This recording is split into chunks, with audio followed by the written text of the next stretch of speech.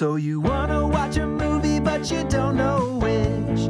Choosing the one can be a bitch. But Jared and Drew have perfected the art. So sit back, relax, and trust the dart. It's Dartboard Movie Night. What's going on, everyone? I'm Drew. And I'm Jared. And welcome to Dartboard Movie Night, the podcast where we put 20 movies on a board, throw a dart at it, and let the fates decide. This week, after a long hiatus, we return to the board to cover another hidden gem from the 1970s. We're talking 1978's Straight Time, directed by Ulu Grossbard and starring Dustin Hoffman along with a murderer's row of character actors. Roger Ebert once said, quote, "No movie featuring either Harry Dean Stanton or M. Emmett Walsh in a supporting role can be altogether bad." And that absolutely holds up here. How about it, Jared? Dude, holds up so true. I mean, maybe it's obvious, but Harry Dean is a big dog contender. I'll say certainly for me. He's already a big dog. Was he? I mean, for the year, he's a contender for Big Dog of the Year. Okay. Was he? He must have been a nominee last go around for the he previous came batch up in of the 50. conversation. He is just the best, dude. And one of those movies I really didn't know much about. I don't know how you feel about it outside of that little intro you just mentioned, but I'm looking forward to getting into this movie, man, and excited to be back. Like you said, it's been a while. We're back, baby. Also, M. Emmett Walsh, is that the hardest name to just rattle Terrible. off on the fly like Terrible. that? It's so gummy, man. It's such a stumbling block of a name. M. Emmett. But yeah, no, I think that quote from Ebert is I had heard that before because like just in relation to Harry Dean Stanton, I had heard the, if he's in it, it can't be totally bad kind of thing. Mm-hmm. But I forgot that M. Emmett Walsh was also part of that quote. And we get both of them. And man, they're both fucking just crushing it. They are just just laying down like 21 after 21 on the blackjack table, just fucking crushing it. Unbelievable. And like you said, the cast overall, which we'll certainly get to, is unreal. This is a great cast. Well, yeah, I mean, I called it a murderer's row. I'll rattle off the other ones. I mean, you've obviously got Teresa Russell, who's I'm not as familiar with, but she's killing it in this movie. You got a young Kathy Bates. You got who else? Young Gary Busey.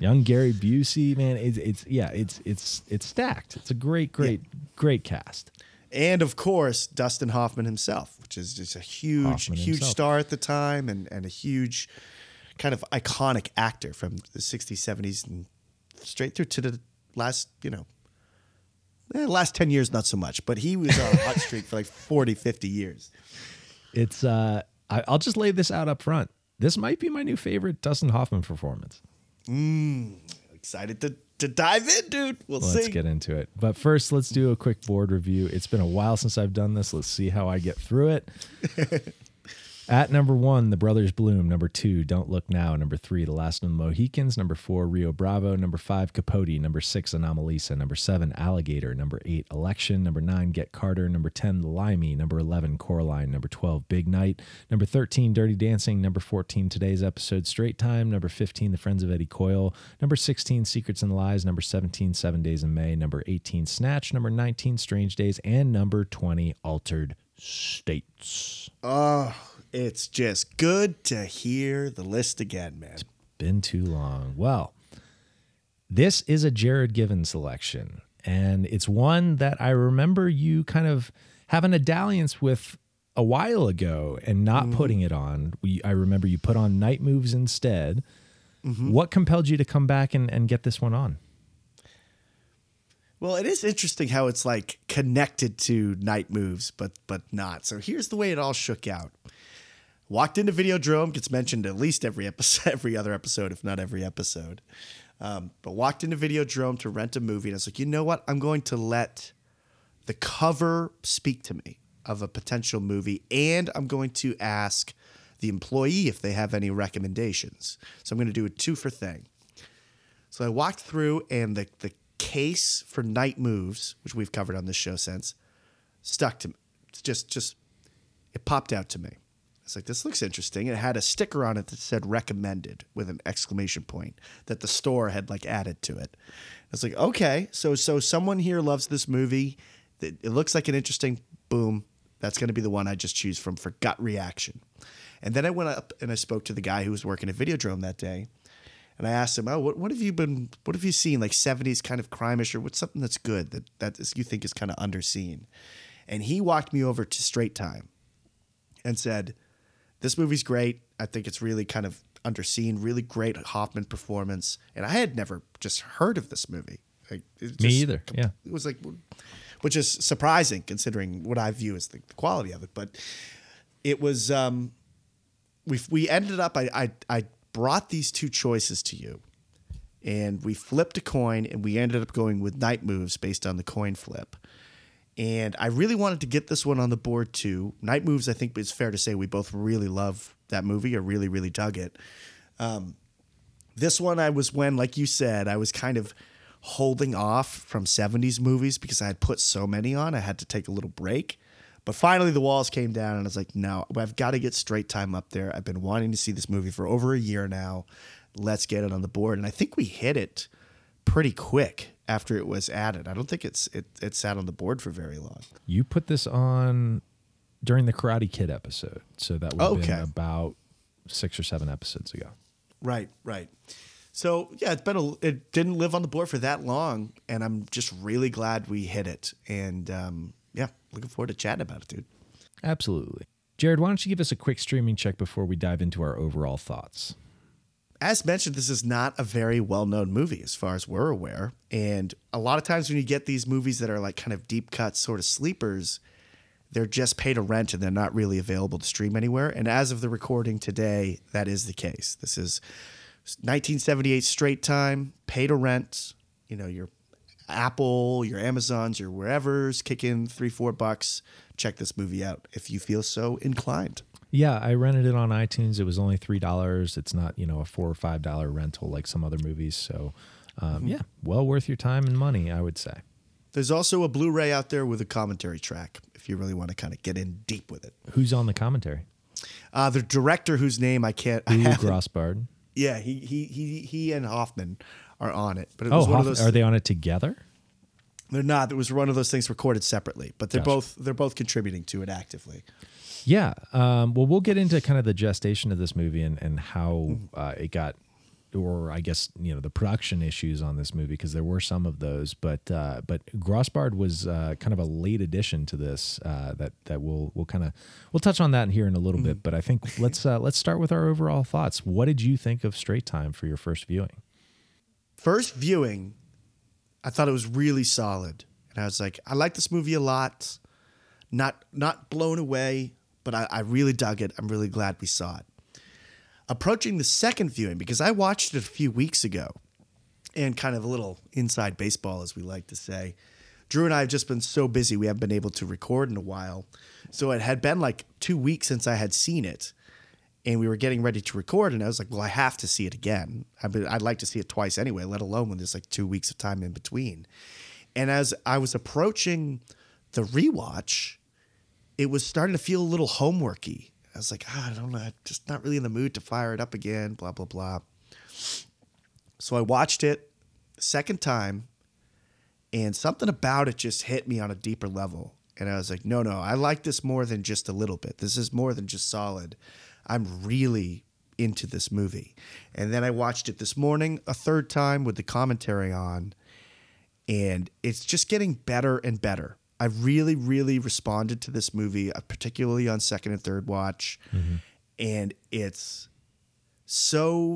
got such a good flow and rhythm to it, and the way it takes its twists and turns and doles out information, and the characters are all great. The performances are all spectacular. It's such a kind of patient, slow burny sort of movie in a way. And I'm loving it. I think it's one of my favorites that we've covered in this batch. And it's damn near swept me off my feet, dude. I like this movie a lot. I think it's excellent. And it's criminally, no pun intended, underseen. I've never heard anybody by our generation. Like, I've never heard anybody mention this movie. It's never been brought to my attention, and it's great. I think it's really, really solid. Another great notch in the belt from the 70s, and I really, really dug it. What did you think, Drew? What were your overall first impressions of Straight Time?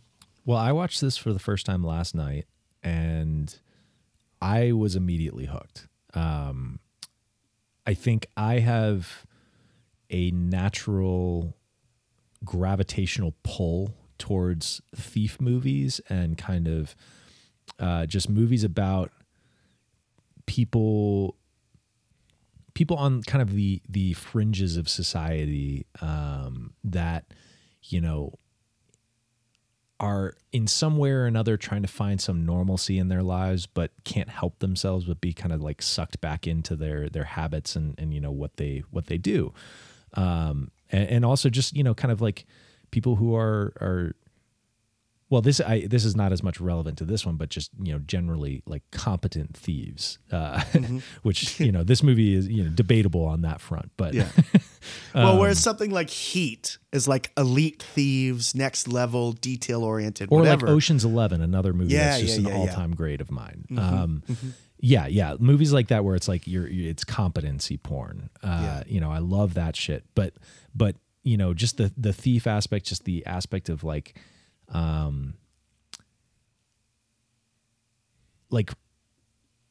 yeah, I don't know, just outcasts trying to fit into normal society and not totally being able to, I think is always a really compelling central like story thrust.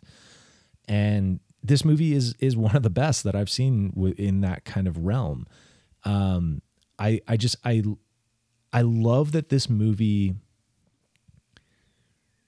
you know, I saw, so there was a review I was reading on Letterboxd last night, and I don't remember exactly who wrote it. It was some critic, and they were kind of critiquing the movie as like, well, this movie would be better if you started with, you know, him as the thief and then trying to like get back into society and then falling back in, kind of like the you know, here, there, back kind of thing. And I was just like, no, like that's the opposite of what I want from this. I love that this movie spends the first half an hour, 45 minutes of it with him legitimately like seeming like this guy who's like, I really am trying to break this cycle. Mm-hmm. And I there, you know, yes, I am kind of skirting, you know, some of the rules. Like I want to kind of just spend the night, you know, walking around and feeling like a part of society. I'm not going to go to the halfway house like I agreed to. You know, he's not doing it quite right, but it's coming from a place of like trying to feel normal again and trying to feel like a human being that's a part of society again. And I love that the movie doesn't bother with showing you who he was before then. It really is mostly concerned with who he is after getting out of prison. And then the tragedy of like the system just refusing to allow him that you know, the way it does not allow him any dignity at all. And that's really all he's looking for is just some semblance of dignity. Mm-hmm. And yeah, he probably like would fuck up again in some way. Like there, I didn't get the sense in the early part of the movie that he was like this fully reformed, you know, person who was going to go on the straight and narrow. But certainly he wanted, like there was a part of him that craved that. And when the system denies him that and he gets paired with this fucking parole officer who just terrorizes him, like he breaks again and like it falls back into the same patterns. And I think like the tragedy of that arc is so much more compelling to me than, you know, establishing him as this, you know, this criminal who then tries to reform. Like I like that it starts from a place of compassion for this guy, as opposed to like making you say like starting from the place of he was properly prisoned. You know what I mean? Like you lead into this movie with the potential of, well, maybe this guy shouldn't have been in prison. Maybe he was, you know, maybe he made a couple of mistakes, but he like didn't deserve the rap he's getting. And he's getting thrown back in prison unjustly. And like, I don't know. I just like, I love that. And then you get this turn and you're like, oh no, this guy, like, I don't know. I think the arc of how this movie goes is very different than most movies. And that's what I like about it. Totally agree. And that's, I think, how it really changes for me on second viewing. It's one of the elements that changes, where the first time I watched the movie and, he mentioned, like you discussed, he mentions how he didn't go to the halfway house. He just wanted to walk around and just feel free. And like first time watching it, I'm immediately on Dustin Hoffman's side in this situation where I'm like, fuck this parole officer, this PO guy. And he did call. He left a message. He wanted to. He tried to do it somewhat by the book. Yeah, and it just seems like he's trying so hard, and he is, and that still exists on the second viewing. But when we know the trajectory of his character and how he is incapable of conforming to a lot of the norms of society and has just sort of this kind of criminal streak through him, those scenes with the PO kind of change. And yes, that guy is still being a dick, and he's kind of like a racist asshole who just enjoys having people under his boot. So I'm not like pro the PO guy, but we know how unpredictable Dustin Hoffman is in this role. Well, yeah, he's been in and out for decades at this point. And the PO's like inability to fully trust this person and cut him any slack is more justifiable on second viewing, because I'm like, I know what Dustin Hoffman is capable of and what he goes on to do in this movie. Well, but of course, the PO has a role in that coming back too, by being a dick and getting him locked up. When it's like it's a chicken or the egg kind of situation where it's like, well, like is the justice system just so fucked that like this guy has never been given the proper opportunity to be reformed, or is he just incapable of reforming? Yeah, it's a great question. And I think like the ending of the movie is really what just like brought this thing home for me, where it's like I love that this character is simultaneously maybe somewhat unself-aware, but also is aware enough to know like he is who he is, like the line of like, why can't I come with you? And his response is, I want to get caught. Like he's like, I this is who I am. I like, and it's also part of a larger genre that I also really respond to, which is just like people who can't shake their demons, and like for some reason that line just brought me to Manchester by the Sea, which is a weird connection to make, but Casey Affleck's character, yeah, seriously. But his character in that movie, has this horrifically tragic event in his past. And, the whole scene with him and Michelle Monaghan, or excuse me, the whole scene with him and Michelle Williams, where, she's like pleading with him to like, come on, like you can get help. Like there's a way out of this. And he's like, I can't shake it. It's the most heartbreaking moment in the movie, because it's this guy, admitting to the person who was ostensibly the love of his life that like he is irrevocably broken. There's no part of him that can change anymore. This is just who he is. He's like Mac Jones. I don't get that reference at all. He's playing terribly. Sorry to derail you. Okay, gotcha.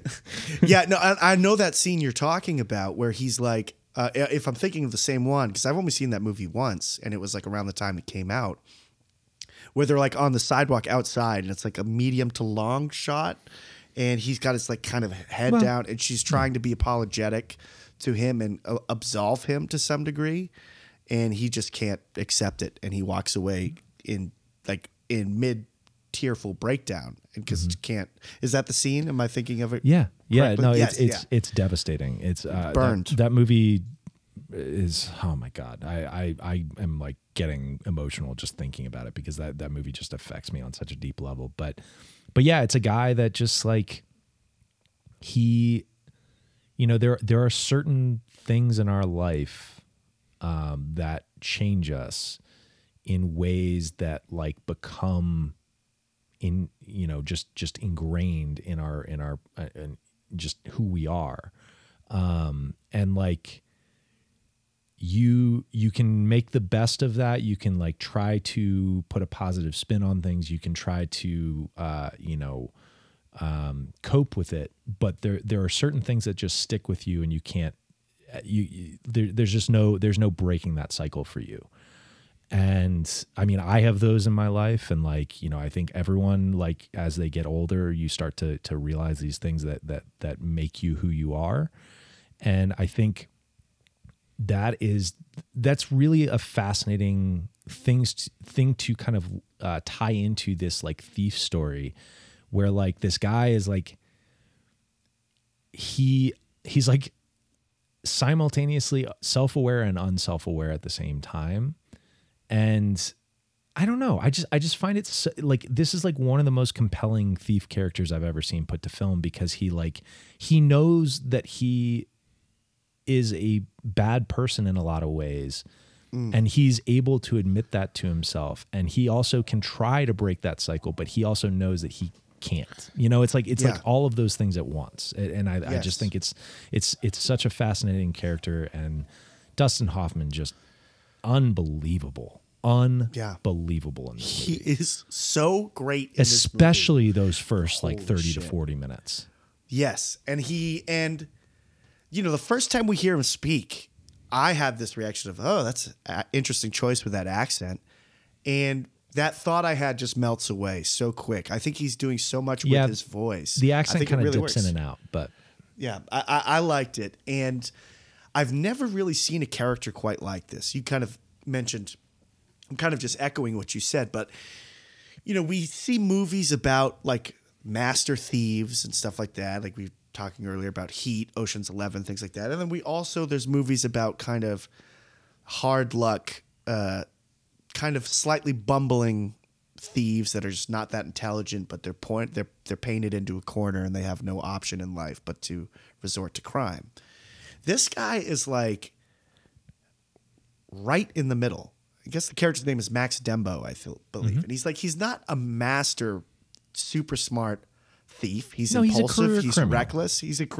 But he's also not a bumbling idiot either. Like, he's like right down the middle of being like a pretty accomplished and competent thief, but he does have these greedy tendencies, whether he is subconsciously trying to get caught or he's just greedily trying to stay longer than they should, be it the bank heist, which they pull off, but it's the first time we're introduced to this idea of him ignoring the clock and like not escaping according to the plan. And then of course, when it gets catastrophic, when that issue brings itself back around in the jewelry heist. But I don't know. This guy is so interesting. He's an to addict. Me where he's like, it's a movie about an addict as well. Like it's a guy who is addicted to the thrill of the heist, and it causes him to be reckless. Like he makes choices that are driven by greed and by the just the desire to do the thing that he set out to do, regardless of what might go wrong.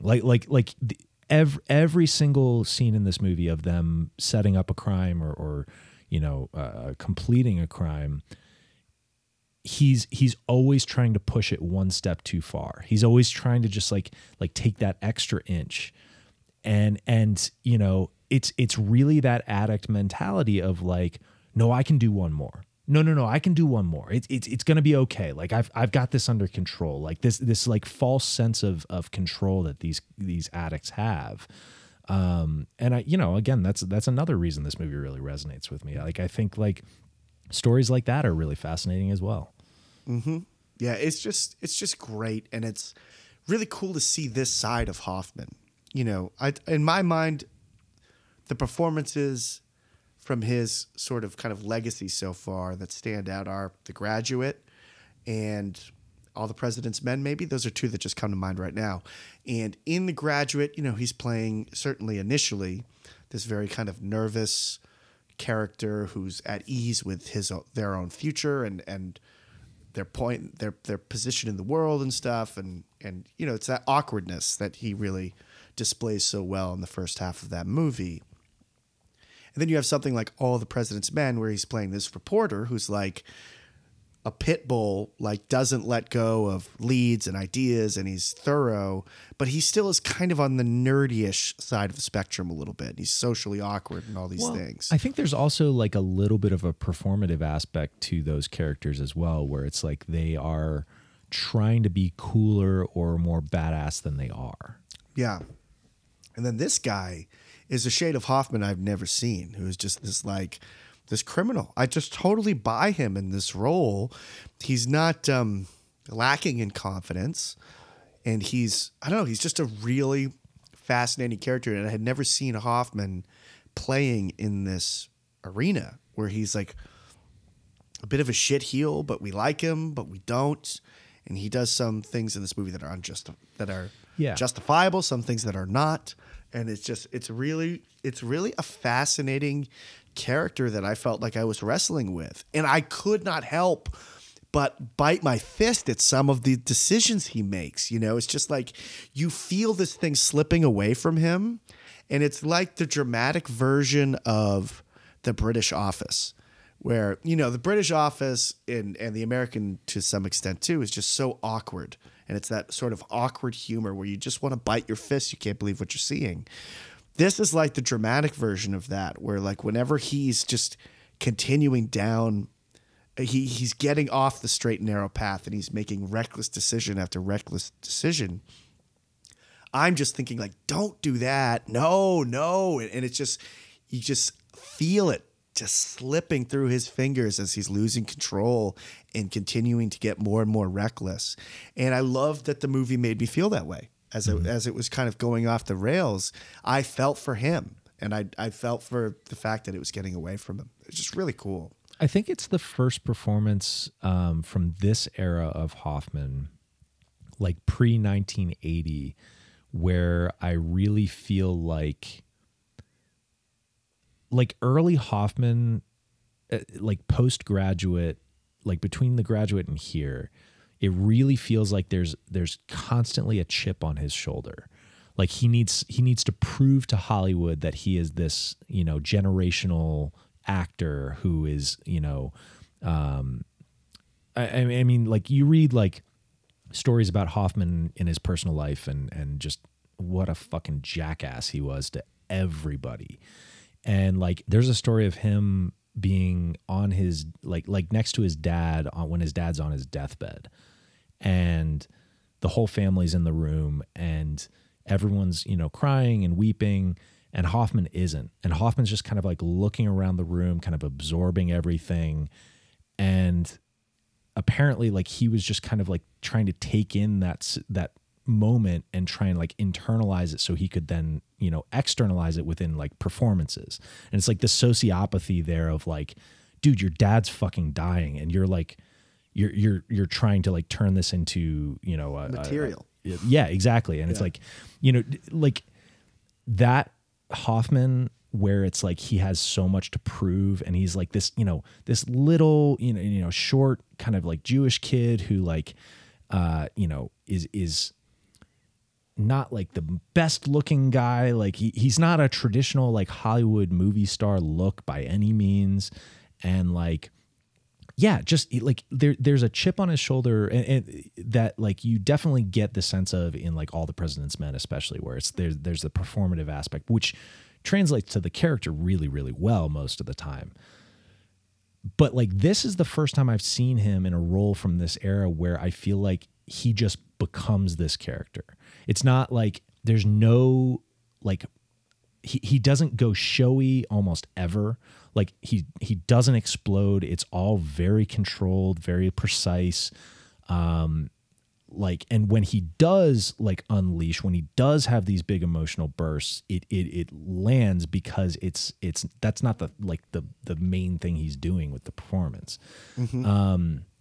They're just like, especially within that first 30 to 40 minutes, like I said, where you're just like watching this character kind of like the bubbling rage underneath the surface, where he's like the injustices are stacking up, and the, you know, the fact that he has to keep groveling to people and just keep like being lesser than all these other people, like is, you know, I don't know, like it's just a shade of Hoffman that I haven't seen, because like after this you've got like 80s Hoffman where he kind of like becomes that more middle-aged actor where he's doing stuff like Kramer versus Kramer and Wag the Dog in the 90s, and like he starts to be more of like a he just seems more in control of himself and like what he's doing as an actor, whereas like the 70s it's just like I am fucking proving myself like this. I am an actor. I am a capital A actor.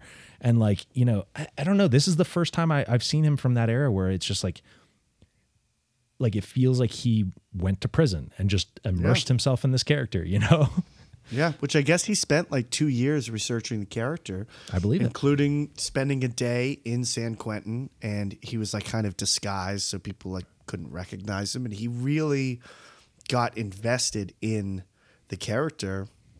And a lot of times I feel like these actors can just go a little bit far with it, whether it's Daniel Day-Lewis or whatever. It's like, really? Did you need to go live in the woods for months and build a canoe or whatever the fuck?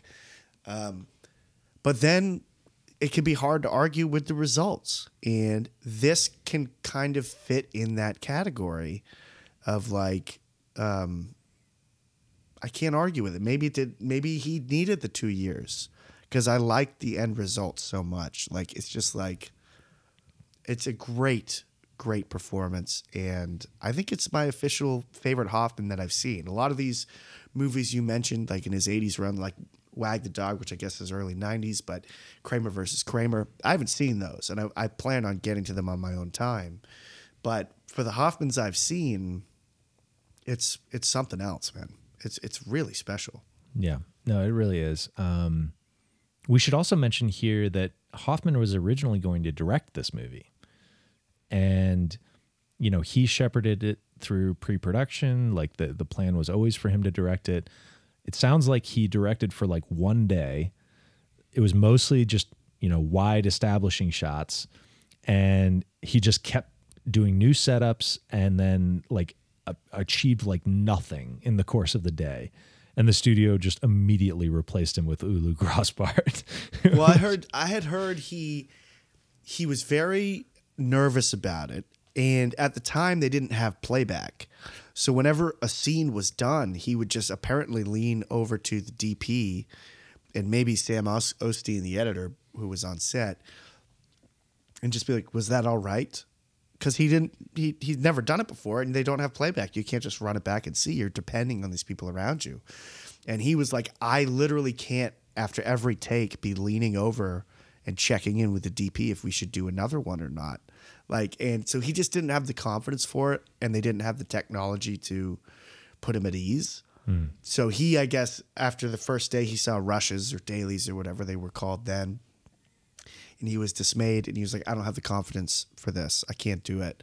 And I guess he was... Interesting. I didn't realize it was partially his decision. It felt like it was more of a studio choice. Based on the commentary, that's what it sounded like. Where he was this from his mouth or was this from somebody else's mouth? It was from his.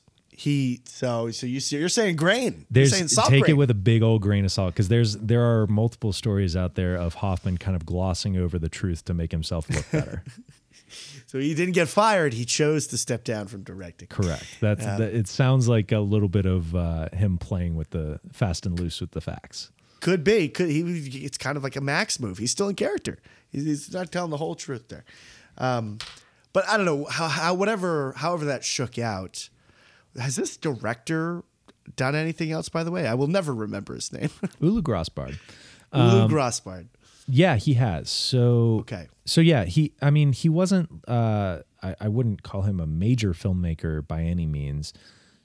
Before this movie, he did two films. One in '68 called "The Subject Was Roses," and one in '71 called "Who Is Harry Kellerman and Why Is He Saying Those Terrible Things?" After this movie, he directed some movies with big actors. True Confessions was made in 1981 with De Niro, Robert Duvall, Charles Durning. And then you've got Falling in Love with Meryl Streep and Robert De Niro. So him and De Niro did back-to-back movies in 81 and 84. So yeah, so I mean, he's made some movies with big stars and some big names, but nothing that really achieved Yeah.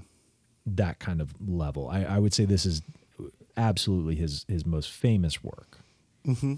Yeah, and if it's indicative of his style, I might see if I can see something else that he's done just for shits. But I love this style.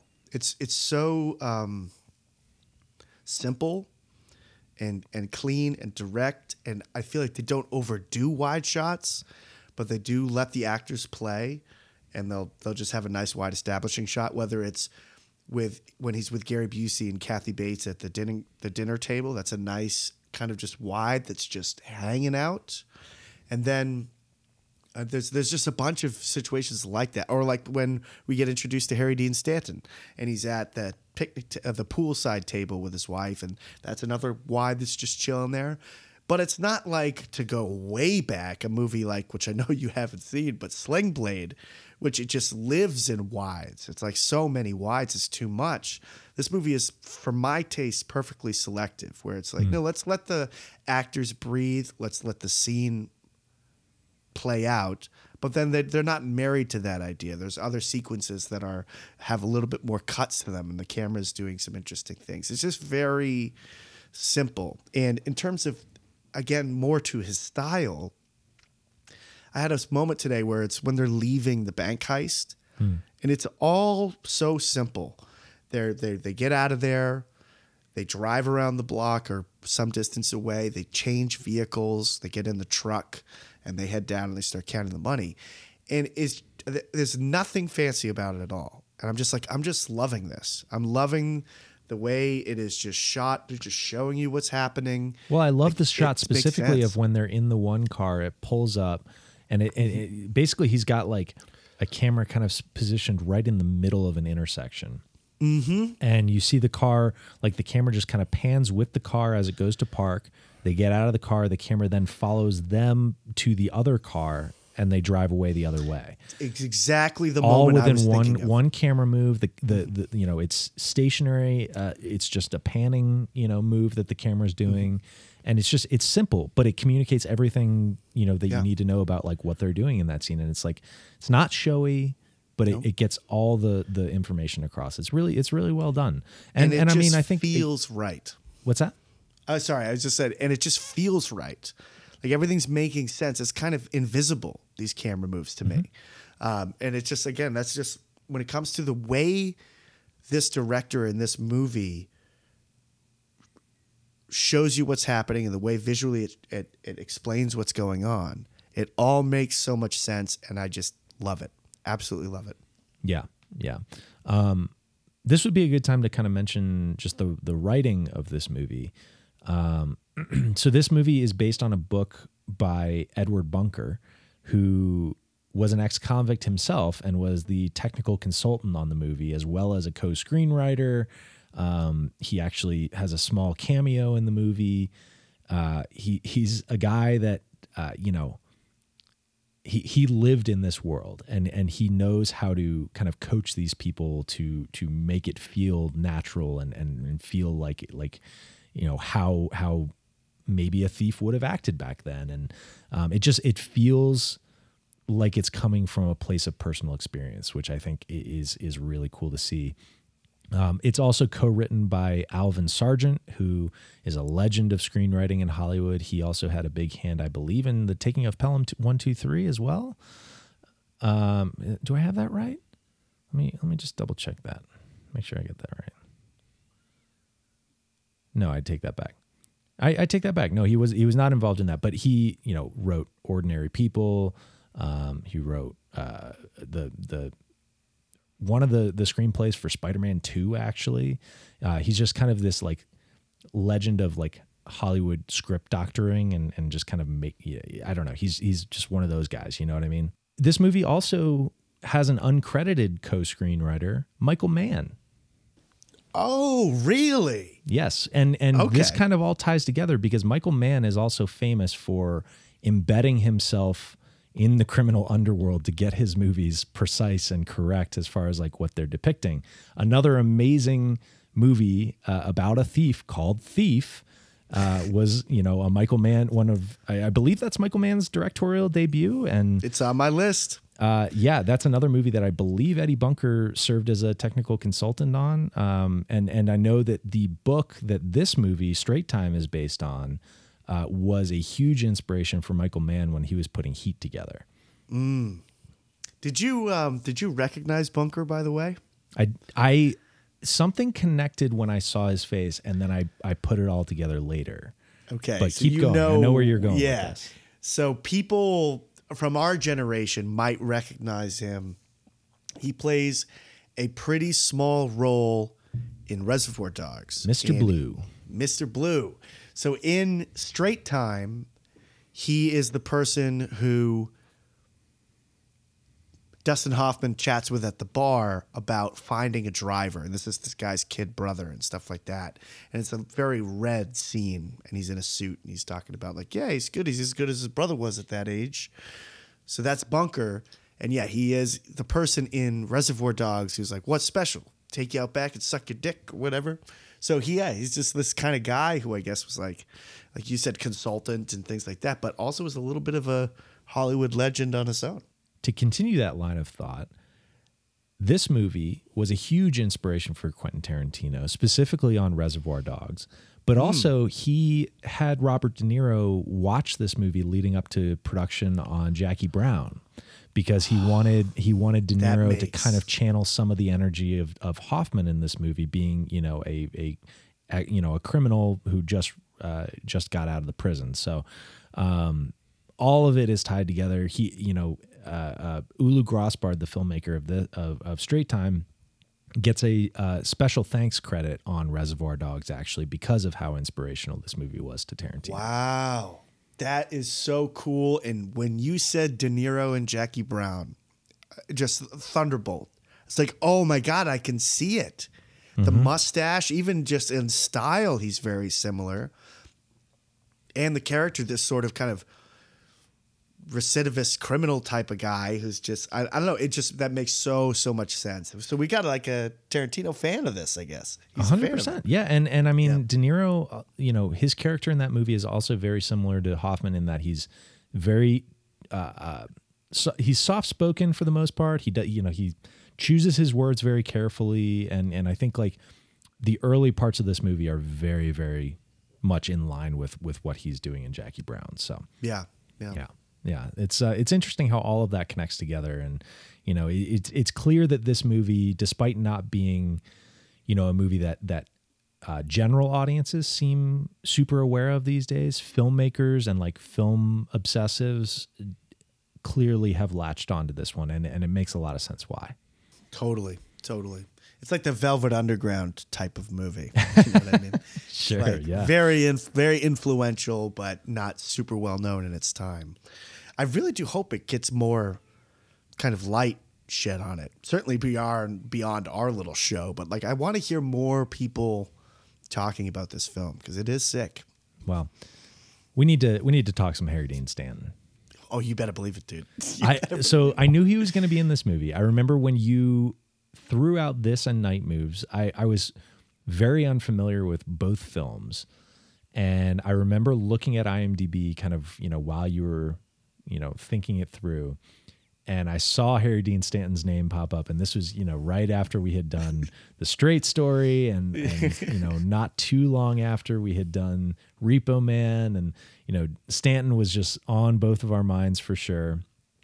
And I didn't want to spoil it for you at the time, but you already knew going in that he was going to be in it. And I was so stoked just to get him. And we don't get him for like the first hour of the movie. I know. Did you get the hungry eyes? Because I got them bad on the first watch. So when I rented the movie from the guy at Videodrome, when we finally hit it on the board, we're really going to watch it.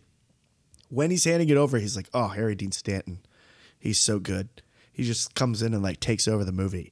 And I'm just like so excited, like a girl seeing the Beatles in the 60s. I'm just like, I can't wait to see Harry Dean. So I was like distracted for like the first hour of this movie because I'm just on the lookout for Harry Dean Stanton. I got this I know he's in it, and we've got the Videodrome guy being like, this guy is amazing in it. And I'm thinking, is he going to be like a rival to Dustin Hoffman? Is he a cohort? I don't know this. I don't know the relationship at all. All I know is he's coming and he's going to take it over. So I was just so on the search for him. Like, it's like he calls that person on the phone. I'm like, is that Stanton? Is that Stanton? It's like, I think that's Busey. Calm down. I think it's Busey. We'll get to Busey. No shade on Busey, but I was just so searching for him and so excited for Stanton to show up. Yeah, and he comes in like a fucking wrecking ball, and I love it. I love that we start out with domesticated Harry Dean.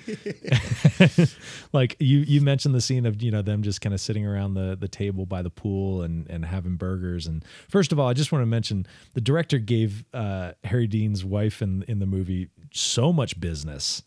With like, she's like sitting there, she's like putting 3 burgers together with like onions and tomato and lettuce, and she's like doing all this business while they're having a full conversation. Bowl of chips, like this is, if you keep an eye on the chip bowl in that scene, it gets passed around so many times, it lands in different parts of the table. Business, just like, they're just doing shit, and it's like, yeah.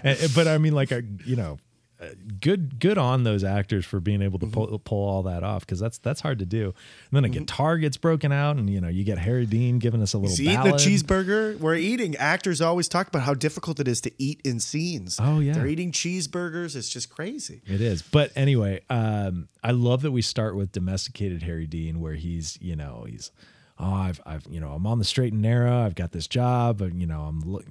All I need left is a new car and blah, blah, blah. And then as soon as the wife leaves the picture, he's like, get me the fuck out of here. I'm dying here. Get me out of here. So I know you got good. something. I love, so he shows up. I'm so excited. I'm so happy. We're on this scene we're talking about by the pool. And just there's every time he's in a scene, there's something where I'm just staring at him like, what do I love about this guy? Why am I so interested in him? And almost every scene he's in, he does something where I'm like, there it is. There's the thing I love about him. And it's when, you remember his wife is like asking about, do you know this person that was at San Quentin with him? And Harry Dean's just like eating chips out of the bowl. It's just like, he doesn't know the man, honey. And then like he goes on to like get his burger ready, and she keeps at it. And she's like, he had a nickname of blah, blah, blah. And he just gives this like little look back to her that's just like, it's small, but it's just like, I just love that, where he's like, we've been over this. He's not going to know him. And of course he does end up knowing him by his nickname. But it's just like the perfect, like domesticated, like slight husband-wife tension of just like, are you still on about this? Like, you're going to ask, like, it's a huge prison. He's not going to know him.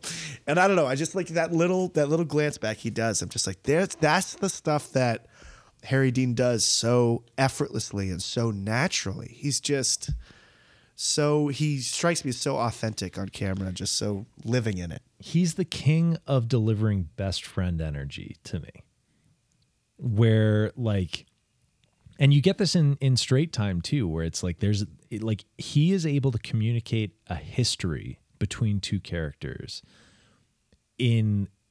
with like completely non-verbally. And I don't know how he does it, but like you just believe that these guys go way fucking back. And he knows all of this guy's, shortcomings. He knows the danger that this guy is going to probably present to him, but he loves him, and he sees this guy as like a way back to his former self, Not saying that that's what the energy is in Straight Time or Straight Story. 2 straight movies that he's in both, which is so very weird. confusing. So weird.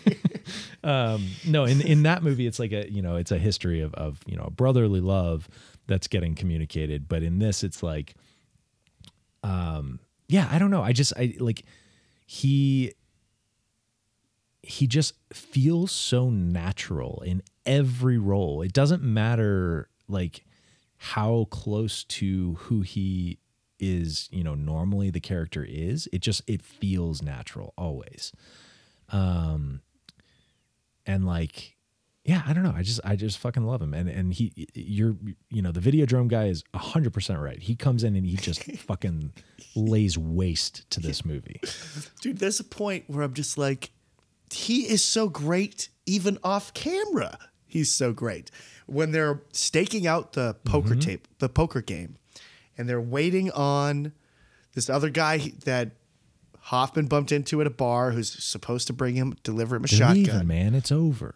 Yeah, he's just so awesome in that scene. It's just like, it's unprofessional. We're not going in there without a shotgun. I told you I need a shotgun for this. And then the guy that they're waiting on finally shows up.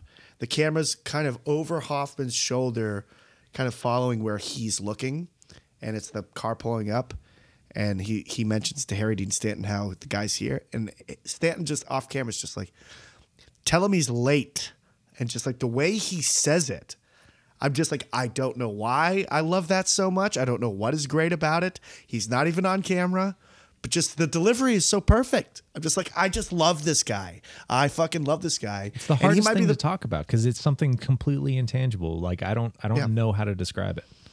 Yeah, it doesn't make sense. Like, and it's not like he doesn't say the words strangely. It's just perfect. I don't get it. It's just natural. And he's the person I root for the most in the movie of all the characters. He's arguably the most tragic character in the movie. In the sense I would agree with that. Yeah, he even more than Hoffman's character, he is fully aware of the mistakes he's making, and he's still going along with them.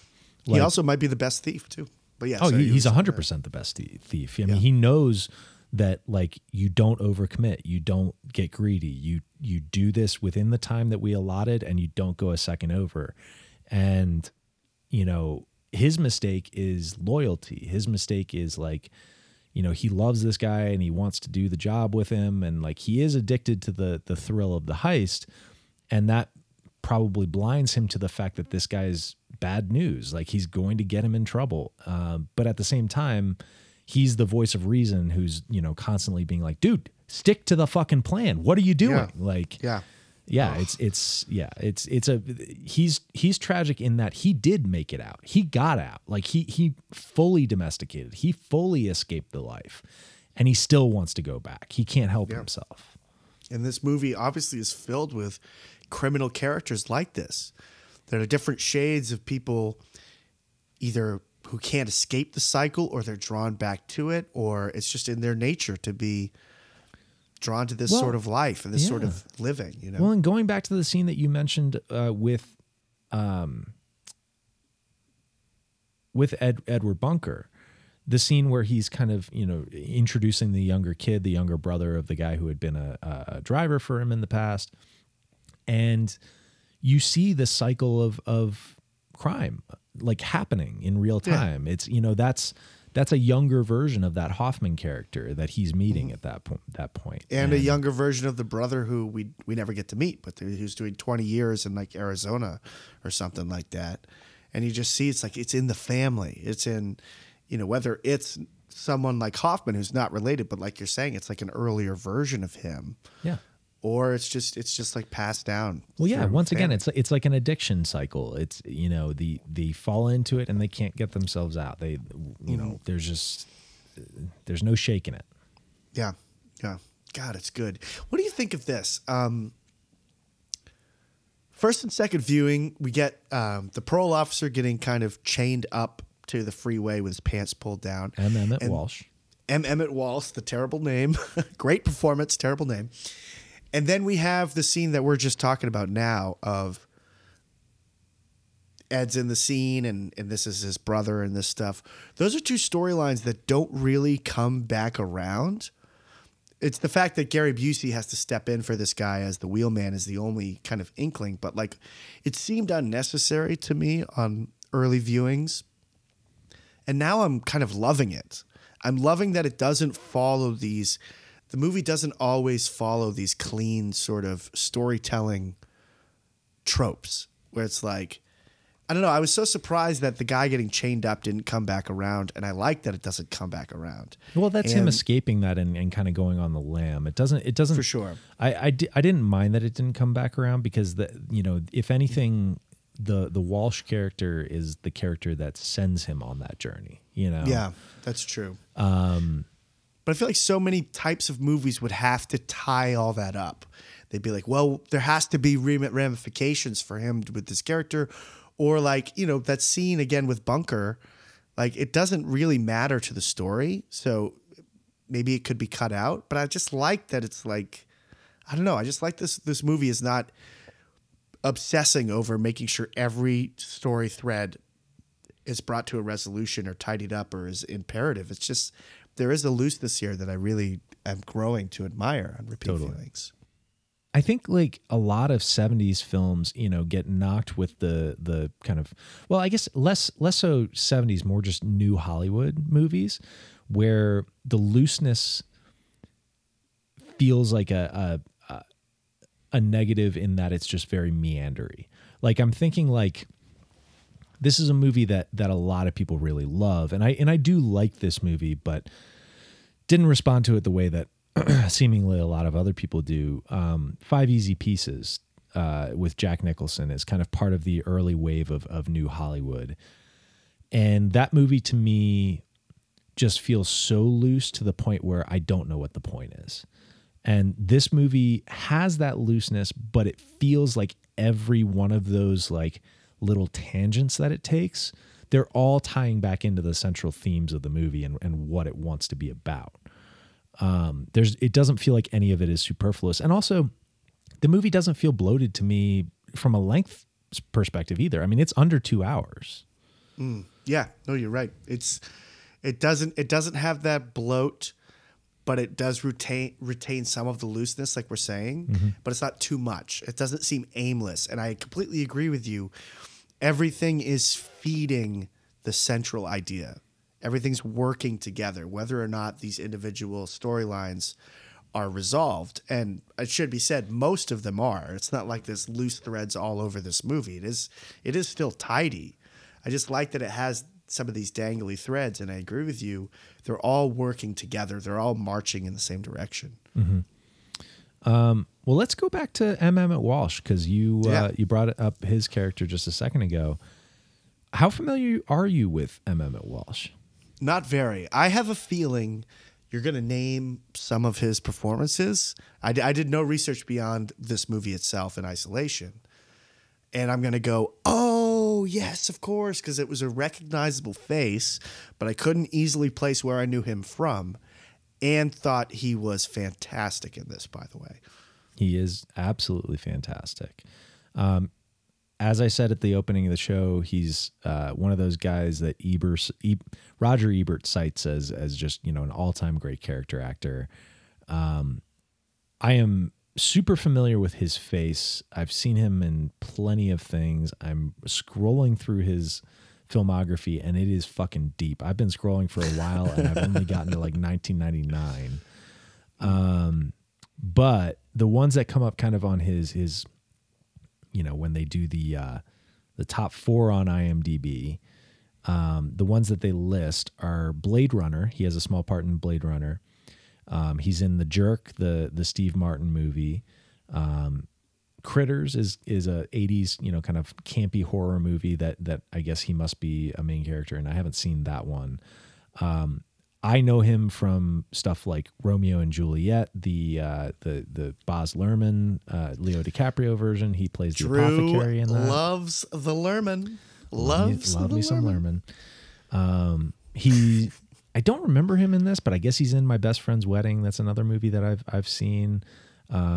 He's weirdly in the Free Willy second movie. Free Willy 2, of course. Of course, yeah. Why wouldn't he be in that? Right. But I do remember his face from seeing that as a kid. His biggest movie, though, is one that I'm having a little dalliance with maybe putting on the board sometime soon, which is one of the only Coen brother movies I've never seen. It's their film debut, Blood Simple. I've never seen it either. And he's the main character in it. Oh my God. I bet, you know, it's going to be your week to nominate a replacement when we get to it. I'll just say this. I would be excited by that choice, but I'll be excited by any choice you make. Listen, I dabbled with the idea of just not even mentioning it as part of his filmography, just because I'm pretty confident that's kind of where I want to go at the end of the show. But we'll see. He's got a little part in Reds, the Warren Beatty film. He's got a part in Silkwood, which is a Meryl Streep, Mike Nichols movie written by Nora Ephron. Yeah, he's just one of these guys that just pops up all over the place. He's in Fletch, the Tom Hanks movie. No, Chevy Chase. Oh, Chevy Chase. Yes. Okay. Yeah. Yeah. So, I mean, classic character actor, just shows up in a bunch of stuff. And yeah, he's really great in this movie. I think he's the perfect level of slime. Yes. He's believably slime. He's believably slicked, and he's not he is an asshole, but he's not. Like, it's perfect down the line where I don't like this guy. He's annoying, but he's not so dickish and so beyond. I don't know about that. No, I disagree with you there. I think he has reason to be wary of the Dustin Hoffman character. He has reason to not take that character at his word. So I'm with you on that level. However, the way he goes about it is everything wrong with the justice system, where he, like, the scene, the initial introduction scene, he does a perfect job of playing well, listen, I'm doing my job. I have to treat you like this. This is kind of, you've made your choices. This is kind of where you're at. Sorry, I have to, go by the book on this one. But the scene where he breaches that and goes into fuck this guy territory is when he comes and first of all, breaks into Dustin Hoffman's hotel room, handcuffs him to the bed because he finds a matchbook, and essentially just uses that matchbook to make Hoffman's life really fucking difficult. And instead of taking any level of compassion and trying to, be like, okay, listen, I want to take you at your word. I can't. Let's go get you tested. And then if you're clean, we're good. Like, we don't have to worry about this. Instead, he says, no, okay, we're going to fuck with you. We're going to throw you in jail. We're going to find out in the background that you didn't need to be thrown in jail at all. And I'm not going to be sorry about that at all, because this is what I do. And then I'm going to spout off some racist jokes, and I'm going to be super sexist and shitty. And then I'm going to try and use my nice guy persona to try and weasel out of you a conviction for some other guy. Yeah. And that's what breaks Hoffman. He's just like, this fucking guy will not just leave me alone. And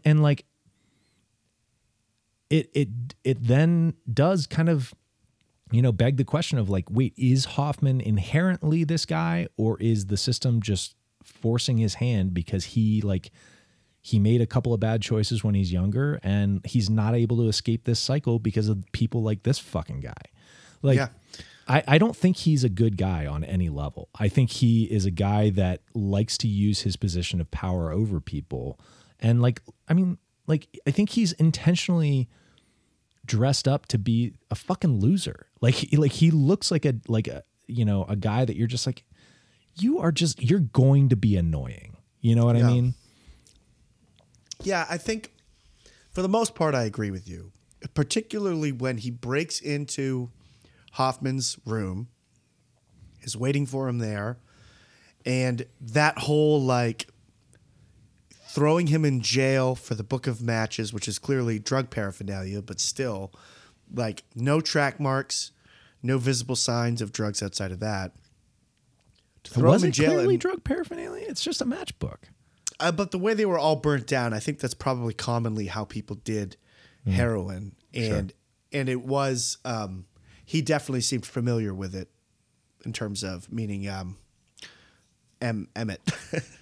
You can just call him Walsh. Character. That's fine. Walsh, yeah. His character was familiar with probably that sort of thing. But so and him throwing Hoffman in jail and making no effort to get him out from this false, or not even apologizing for the fact that he threw him in unwarranted.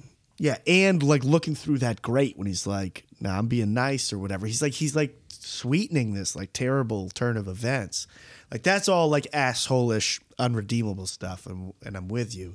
But there's other stuff that makes the character to me a little more nuanced. Like he does make the deal with Hoffman that he doesn't have to go to the halfway house if he finds a room and an employment. You know, he's good. And you can make an argument that that's part of his power play and part of his kind of manipulation tactics. But it's just, I just like the character a lot. He's a dick and he's obnoxious, but I believe it. He's not all You like the straight character villain. as it's performed, not the character as a person. I'm not cheering the character on from a character Right. perspective, but I buy that this person is real. And it's the perfect amount of like, happy to be in power shit heel.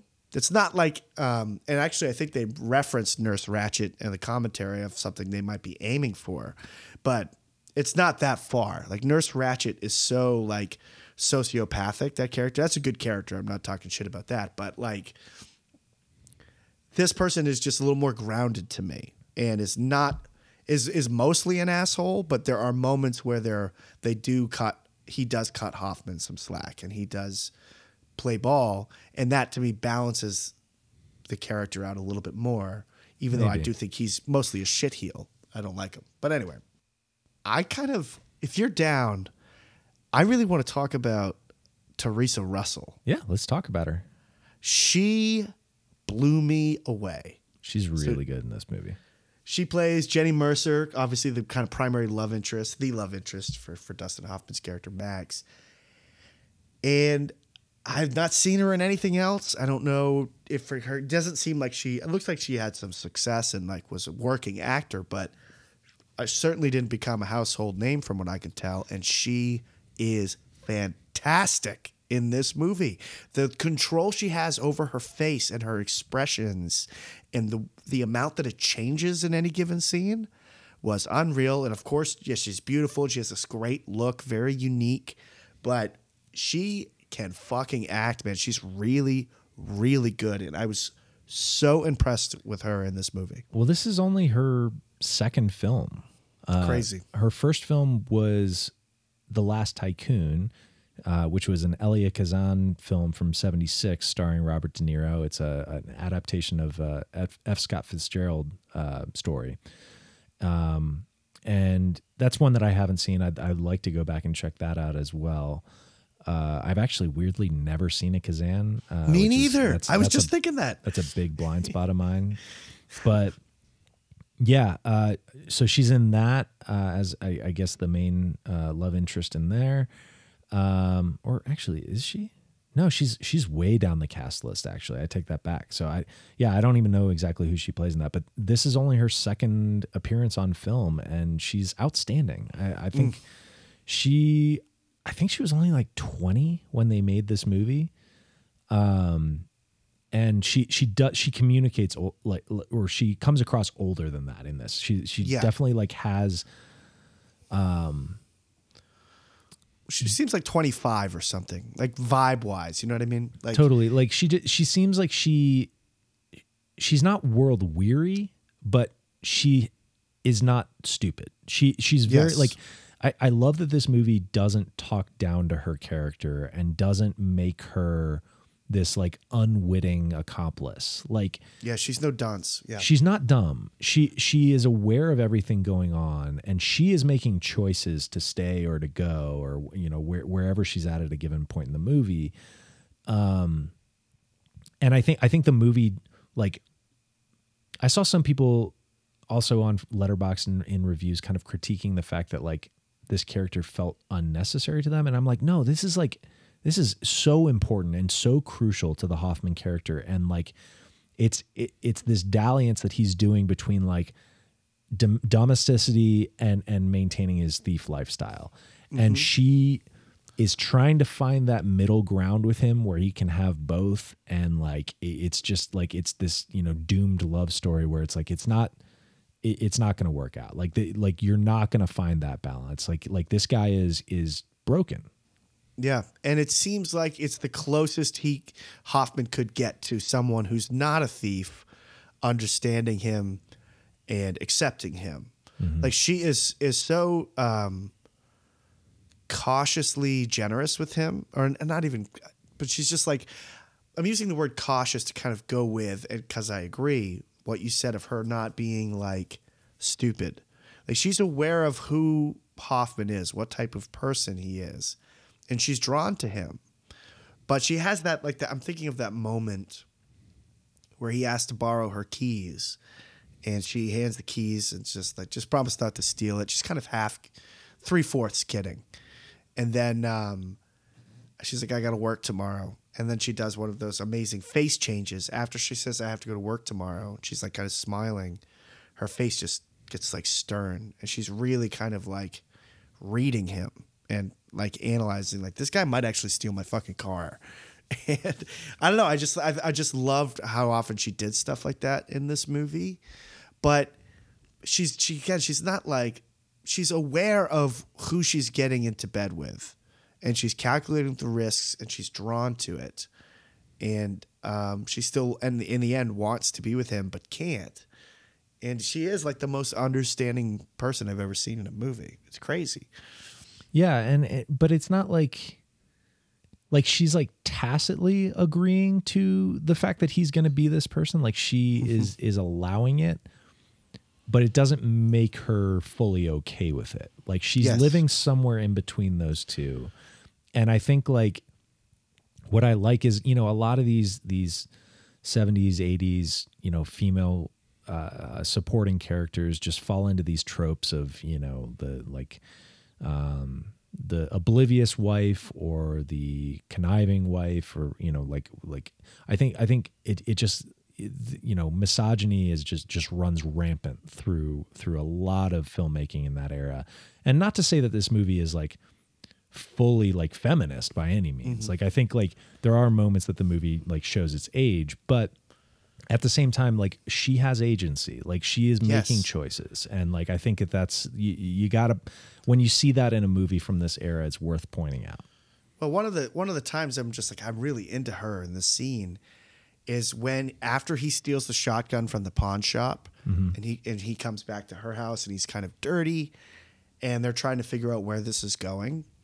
She has that great line where she's like, if it gets too hot for me, I'm out of here.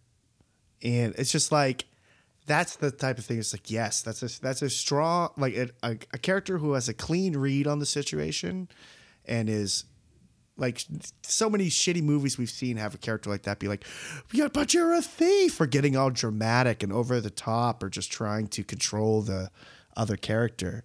Like, again, she recognizes his nature, but she loves him or cares for him enough to play along until she can't.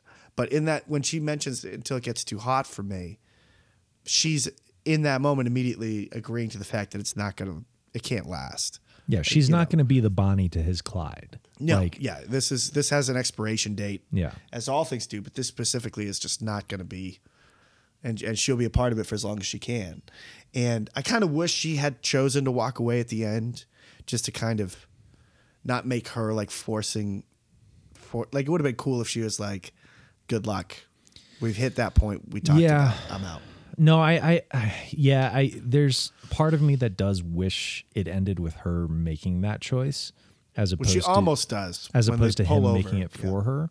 But at the same time, like, if you do that, you lose the best part of Hoffman's characterization, which is him acknowledging that I'm a part of this cycle and I can't break it, which is like that is, ultimately this movie is a character study of the Hoffman character. Yeah. So you're going to begin and end with him, and you're going to, it needs to end on that moment of him coming to that self-realization. And I think, unfortunately, like, she kind of becomes the expense at that, where like she's not making the choice to fuck off like she probably should.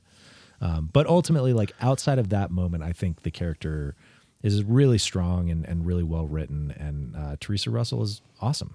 Yeah, great. One of those, we talk about it a lot. One of those, for me anyway. Who is this? The only other thing I can think of that I've seen her in, she plays, Another Spider-Man reference in this episode. Spider-Man 3, she is Emma Marco, who's the wife of Thomas Hayden Church's Sandman character. Oh, there we go. So, Classic. Yeah, classic. Where do we want to go from here? Do you want to talk about Busey real quick? Let's do a quick Busey run, and then Let's do a I do little want to Busey. touch base on Kathy Bates as well. But Gary Busey, another classic character actor. The man's legitimately insane, but I love the energy he brings to every character.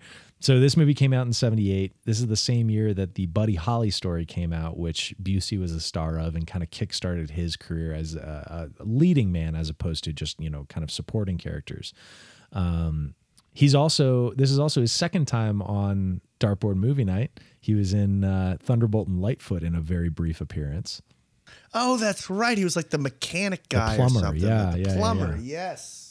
God, I barely remember him. Yeah, he's on like the crew that when they're doing kind of the when they're casing the whole heist that they're about to pull off. Right, right. But yeah, second appearance on the show, much bigger part in this movie. How'd you feel about Busey here? I really thought he was spectacular. And, I He's think a great little tragic character, right? Unbelievable. And so I buy it completely. I buy the character. It seems real. I think he's at this stage of his career, I think he seems really good at channeling his impulses productively, where he has this sort of freewheeling vibe to him and a certain unpredictability, but it's not defining the performance. It's just kind of sprinkled in there, and it just seems very real. And I wonder if this is true for a lot of people our age, but I kind of grew up knowing that Gary Busey was a nut and that he was a bit of a loon. He was an eccentric. And I actually got introduced to him from, I think, The Celebrity Apprentice. And The Celebrity Apprentice was your introduction? And he had this reputation of being this kind of strange, out there actor who was washed up, obviously, because he was on The Celebrity Apprentice. So that's kind of how this person got on my radar. But every time I've actually seen a performance of his, outside of maybe Black Sheep, which is awful, I'm always impressed of how good it really is.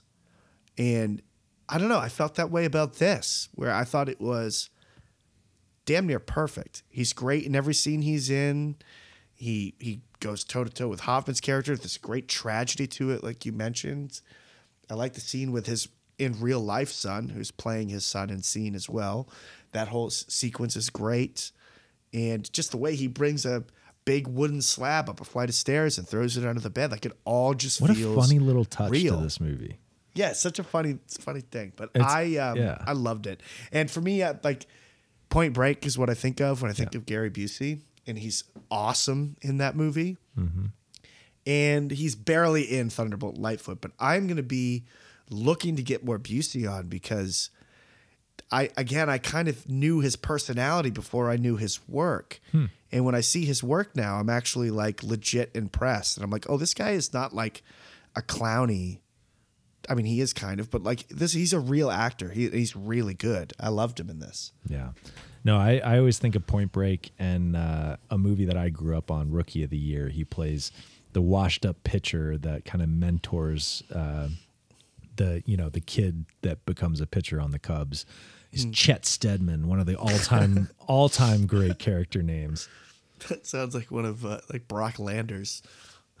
Chet Stedman used to make me and my brother cackle laughing because he would do this, like, there's this cutaway to him and he's like just grimacing and doing this weird like guttural like growl like to just to indicate disappointment, and it's like I don't know, it just always made me and my brother laugh.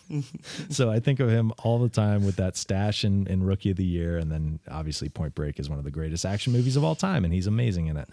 So yeah, love Gary Busey. I'm curious to see what you end up putting on as far as like. I know. I don't know what. I don't even. He might be someone I just keep an eye out for because I don't know if I want to like track down an iconic Busey role, or maybe I do. Who knows? But it'll be in the weeks to come.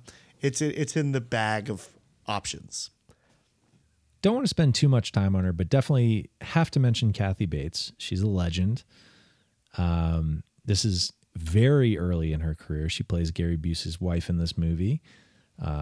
And I think she has a great little scene. Like, I love, she doesn't have a lot of screen time, but she really effectively communicates this sense of like,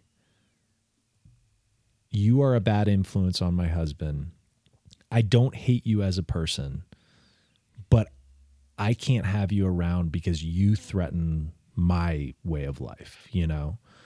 And I think she really like walks that tightrope brilliantly in this of, I have compassion for you. I don't necessarily want to do this, but I need you to not be here because you are going to fuck up everything for me.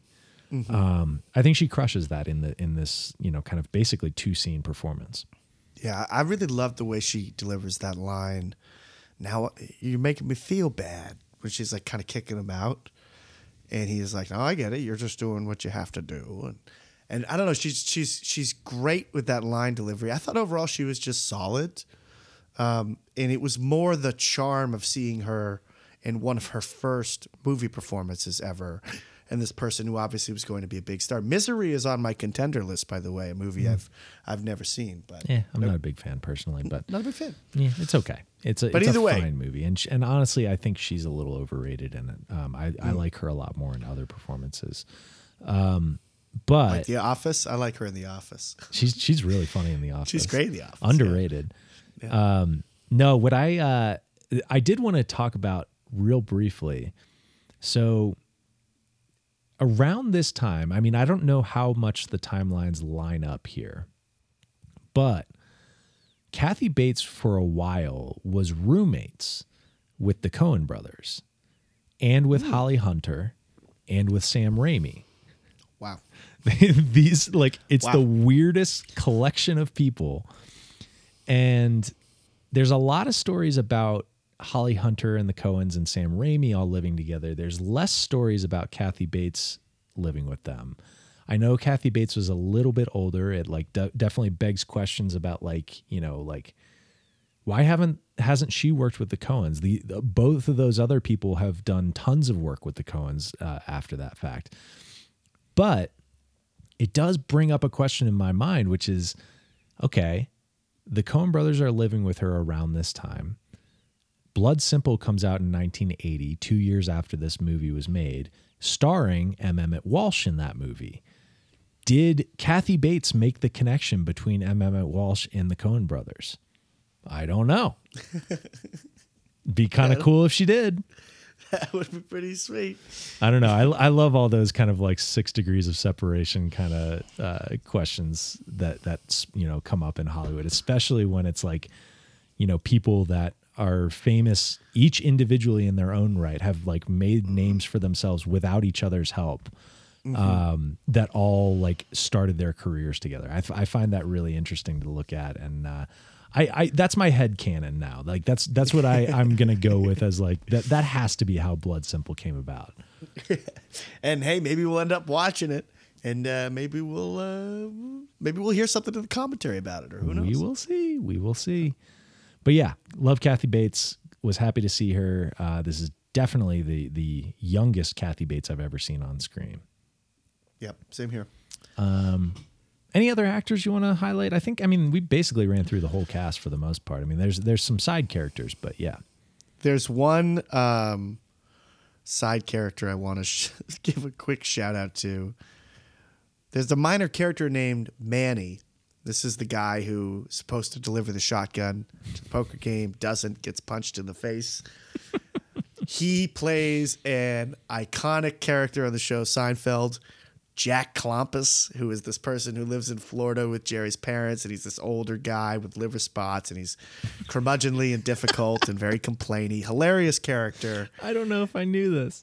And it's the same actor, and he's so much younger, obviously, in this. I could barely recognize it, but you know, when you see it in the eyes, and I was like, I think that's the guy who plays Jack Klompus. For any more casual fans out there, you may have seen the episode where this guy has the astronaut pen that can write upside down and ends up giving it to Jerry, and it turns into this whole storyline thing. But anyway, he's a great character on that show. He shows up maybe 8 times, 10 times in the whole series, but he's a scene stealer, and it was just kind of funny seeing him here. Yeah, the actor's name is Sandy Barron. Yes, that's him. And so that was the last that was the last one for me for casting wise. It's making me want to go back and find episodes with him in it, because I remember scenes like you're talking about. I just can't picture his face in them, so I need to go back and check that out. Maybe I'll see if I can find you a little YouTube best Find me of a clip. Find me a 4-minute reel best of Jack Klompus. I would love that. Thing. Cool. Well, let's move on. I mean, I don't want to spend too much more time. I think we've dug into this movie pretty deeply. Mm-hmm. I do want to mention the music. This is the music in this movie is composed by David Shire, who is a legend, and he also composed the music for The Taking of Pelham 1, 2, 3, which was a score that we loved when we covered that movie. And he's also famous for doing the score for The Conversation, right? Yes, which is a amazing jazzy score that just fits that movie perfectly. He also did the score for All the President's Men. And as I mentioned earlier in the show, during the pre-chat, we were talking a lot about David Fincher because The Killer just came out and we were discussing that. But David Fincher had him compose the score for Zodiac. So if you go back and watch Zodiac, listen to the score and you will hear the through lines. Like, the dude just knows how to make these kind of like pop boilery crime scores that feel like jazzy and riffy, and they're very unique. It like when you hear a David Shire score, you know you're hearing a David Shire score. Yeah, it's interesting because that was one of the elements of this movie that grew a lot on second watch. First watch, I didn't really care for it. The score is not in the movie much, but it's like, you know, when he first gets out of jail, it's that it was just so 70s. I was just like, I don't know about this. Second and third viewing, I'm now fully on board. And it's just kind of, to me, the score just sounds like it is what it is, which is like that's like what the movie is to me. It's just like, yeah, c'est la vie, fuck it, you know. And I think the score fits really well for that. Yeah, I agree. I love his work in this movie, and every time I've ever heard his stuff, I've really loved it. Yeah. So. And before we move on, I just want to say I love how sparingly it's used. I hit that drum all the time, but like so many of the high scenes, the really intense moments in this movie, no fucking music. It's just letting the kinetic energy and the sound that's there propel things, and I fucking love that. Absolutely love it. Totally. I think you wanted to mention the editing maybe a little bit? Yes. So I wanted to give a shout out to Sam Osteen. It could be Osteen. It's O''Steen. Was a legendary editor at this time and has just showed up in a lot of movies that I've been enjoying recently. He was the editor on Rosemary's Baby, Catch-22, Who's Afraid of Virginia Woolf, Chinatown, this movie, obviously. Just a great, great editor from this time. And I don't know, a lot of times I feel like we don't give a ton of love to the editor, so I wanted to give a shout out. And this is not, you know, a flashy movie at all from an editing standpoint, but I think what this movie has is you don't notice it. Like, I never noticed the cuts when they happen in this movie, really, for the most part. And I think that speaks to how natural it is and how right it is. You know, it's kind of, a lot of times they'll say about a cornerback in football, just the defensive position, that if you don't hear that person's name, it means they had a good day, sort of thing. I feel that way about editing sometimes, where it's like, if you don't notice it, it probably means it's being done very, very well. That it's like, it's clicking with your brain rhythm so well that you don't even notice it. And I had that experience on this one. Yeah, I agree. It's not flashy by any means, but when you actually like watch it with that in mind and you're thinking about, you know, the choices that are being made, I think he does a great job of knowing when to linger on faces in conversation. And I mean, I'm specifically thinking about the scene between Hoffman and M. Emmett Walsh at the beginning of the movie, where it it really lingers on Hoffman's face, and very rarely is cutting back to Walsh to have his single shot. It's mostly focused on Hoffman's reactions and just letting those play out, and kind of having Walsh's voice be more of like a in the background. And I don't know. I think it's really effective and doesn't call attention to itself, which, like you said, is a lot of times, when you feel like editing is doing its best work. Yep. It's a lot of times when people talk about like the editing Oscar, they'll make the joke that like the Oscars really don't give it to the best editing. They give it to the most editing. Yes. And I think that's more often than not true, where it's like the editing that calls attention to itself gets awarded. And it's like the real test is like, does this communicate everything clearly? And you don't even notice that there are like all these cuts and weird things going on. So yeah. Mm-hmm. Totally. Anything else you want to touch on before we wrap up here? Yeah. It's kind of two last quick things here. I just wanted to really hit home how much I love the jewelry heist in this movie. I love the way it unfolds, the way it's shot, everything. The way Dustin Hoffman just walks in with the bag, sets it down next to the glass case, starts putting the gloves on and the goggles on. And that saleswoman is like, "Excuse me, what are you doing?" And then he just starts bashing. They both start bashing all the glass. People start freaking out. That's all just one shot. And it's not like a fancy-dancy, a steady cam tracking shot or anything like that. It's just it just starts and goes. And it's just so fucking cool. And in rehearsals, all of those glass cases was sugar glass. And they saw it happening. And the director was just like, "This is no good. It just looks like shit. It looks phony. We can't do sugar glass." So they decided to use real glass on the day, and the use of real glass led them to adding the goggles and the gloves, because they had to think around it and how can we safely work in this environment. And I think that adds such a nice touch to the whole scene, just the addition of those gloves and goggles. And I just loved it. It was just so no nonsense, so lacking in frills, so down the barrel, and I thought it was just a great scene. Yeah, no, I love it. It's very matter of fact. It just, Yep. Nope, we're doing this. Okay. Mm-hmm. And the intensity when he's pulling out the jewels and fucking Harry Dean's yelling at him, we gotta go.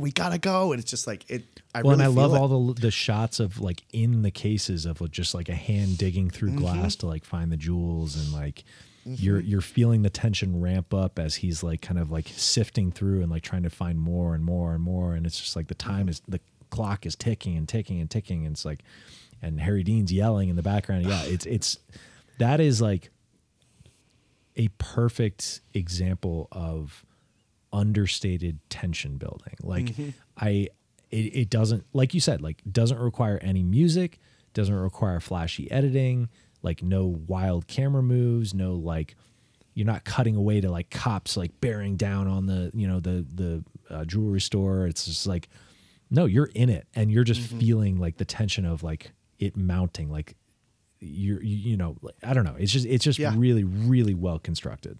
Fucking great scene. Yeah. Yeah. And then, go ahead. Sorry. I had one last thing. This is a new question. I'm throwing it on you, Drew, but I think it could be fun, and maybe it'll be a reoccurring thing.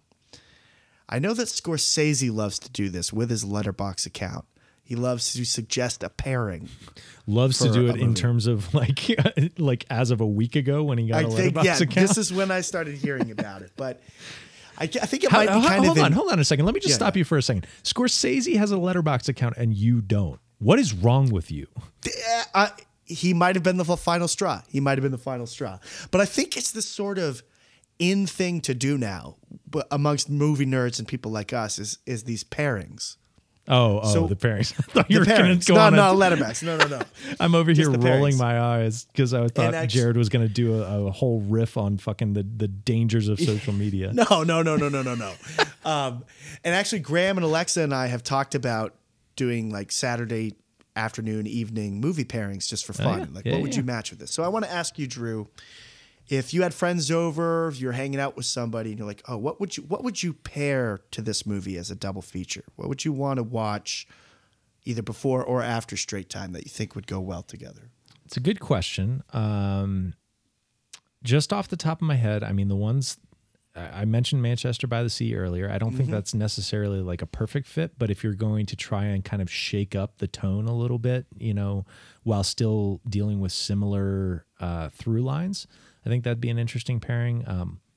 I think a more obvious pairing would be Michael Mann's Thief. You know, I think, you know, something like, I think this movie probably inspired Steven Soderbergh quite a bit. I think doing something like Out of Sight or even Ocean's 11 would be a good pairing.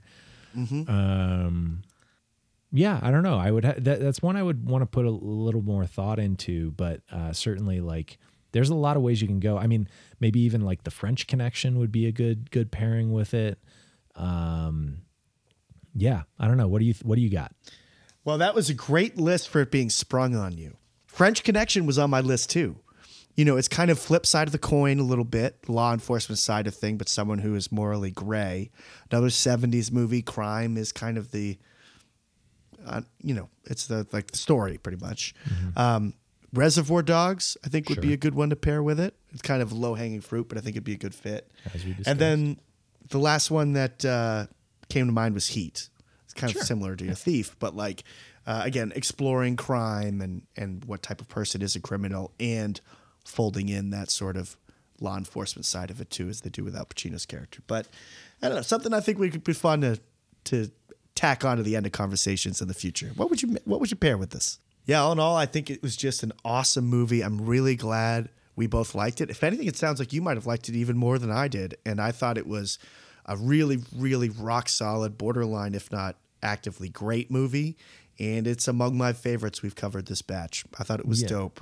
I'm right there with you. I might be higher on it than you are. I think in terms of the new batch, in terms of 51 to now 66, I mean this is up there with my favorites. I think I would still put Ikiru and Amadeus probably above this, but I mean this is right there with, you know, Night Moves and Nashville and Zed as far as like, and You Can Count on Me as like some really, really amazing films that we've covered recently. Yeah, I mean Straight Story as well. We've covered some good shit in this batch already. Yeah. And what I'm liking as I'm looking over it, you know, like our first 50, there were a lot of big movies that were blind spots for us. Or ones that we wanted to show each other. And then this one is like much more off the beaten path, I feel like, from our first 50. Like a lot of these are more niche ones or like things that are like a filmmaker's, you know, debut or like something that's not normal for their filmography, like The Straight Story or, you know, really the only like major movie. Well, I don't know. I mean, we did The Karate Kid, we did Nashville, we did Amadeus. Those are big movies, but I feel like outside of and The Terminator, but outside of that, like we've kind of kept it to these kind of fringe movies, which I really like. I love it too, man, and I like that we have the splashy ones in there too, like Karate Kid and Terminator. But it's a good sounding list so far, and if memory serves, Drew, it is your week to nominate a new replacement for Straight Time. It sounds like you've already got a contender. What are you thinking? What do you think it should go on place? I'm not even going to waste any time on this. It's got to be Blood Simple. I want to keep going with noir-y stuff. I want to keep going with the crime element. I want to see some more M. Emmett Walsh. I want to see a young Frances McDormand. I want to see a debut film from the Coen brothers. There's a million reasons to put this on. Perfect. And I could sit here and I could go through my list and be like, well, that would be interesting, but let's just do it. Let's stick to it. Let's go with it. Excellent choice, dude. And it seems organic. It seems right. I love it. I am down. Blood Simple going on at number 14. Let's review the board and then throw that dart. At number 1, The Brothers Bloom. Number 2, Don't Look Now. Number 3, The Last of the Mohicans. Number 4, Rio Bravo. Number 5, Capote. Number 6, Anomalisa. Number 7, Alligator. Number 8, Election. Number 9, Get Carter. Number 10, The Limey. Number 11, Coraline. Number 12, Big Night. Number 13, Dirty Dancing. Number 14, Blood Simple. Number 15, The Friends of Eddie Coyle. Number 16, Secrets and Lies. Number 17, 7 Days in May. Number 18, Snatch. Number 19, Strange Days. And number 20, Altered States. Nice, dude. I'm aiming for the bull. Let's see what we get.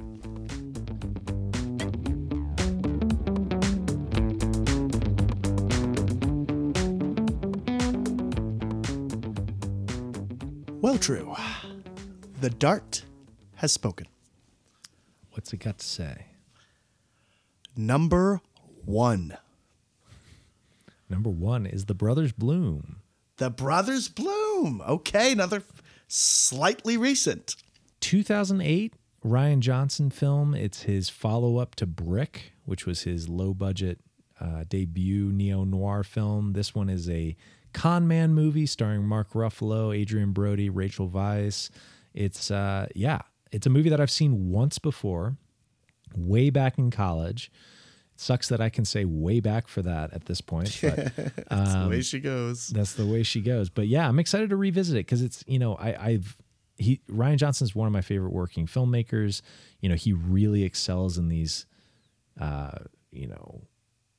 dialogue heavy, character-based, twisty-turny kind of films, and this is an early entry in that for him. So yeah, I'm curious to go back to it and see if I like it more or less than I did at the time. I remember really enjoying it the first time, but not necessarily it being among my favorites of his. So I'm curious to see where it lands now that I've had a ton of time to be away from it and come back to it. Dude, I'm looking forward to it. I've never seen it. Kind of might be a good match, like to go from this, a movie about criminals, to maybe what I assume is sort of more lighthearted about con men and stuff, but still kind of similar. I don't really know what to expect. According to what I'm seeing here, it's just pay to rent right now. So in terms of a streaming check, 2008 Brothers Bloom, or just Brothers, by the way? The Brothers Bloom. 2008's The Brothers Bloom is just pay to rent at the moment, which I'm kind of surprised with how much love he's been getting lately as a filmmaker. Johnson and like Peacock seems to be, I don't know, surprising. But anyway, kick in a couple of bucks and next week we'll be able to see what we think of this thing. Absolutely. So that'll be our episode next week. This week, that'll do it for Straight Time. Thank you so much for listening, everybody. Please remember to rate, review, give us a follow on Apple Podcasts, Spotify, or wherever you like to listen. If you want to keep in touch or give us a recommendation, drop us a line at dartboardmovienight@gmail.com. Follow us on Instagram at dartboardmovienight. Artwork for the show is created by Veronica Roman, and all of our music is by Eric Williams. Play us out, Eric. Sorry, Mark. Light up.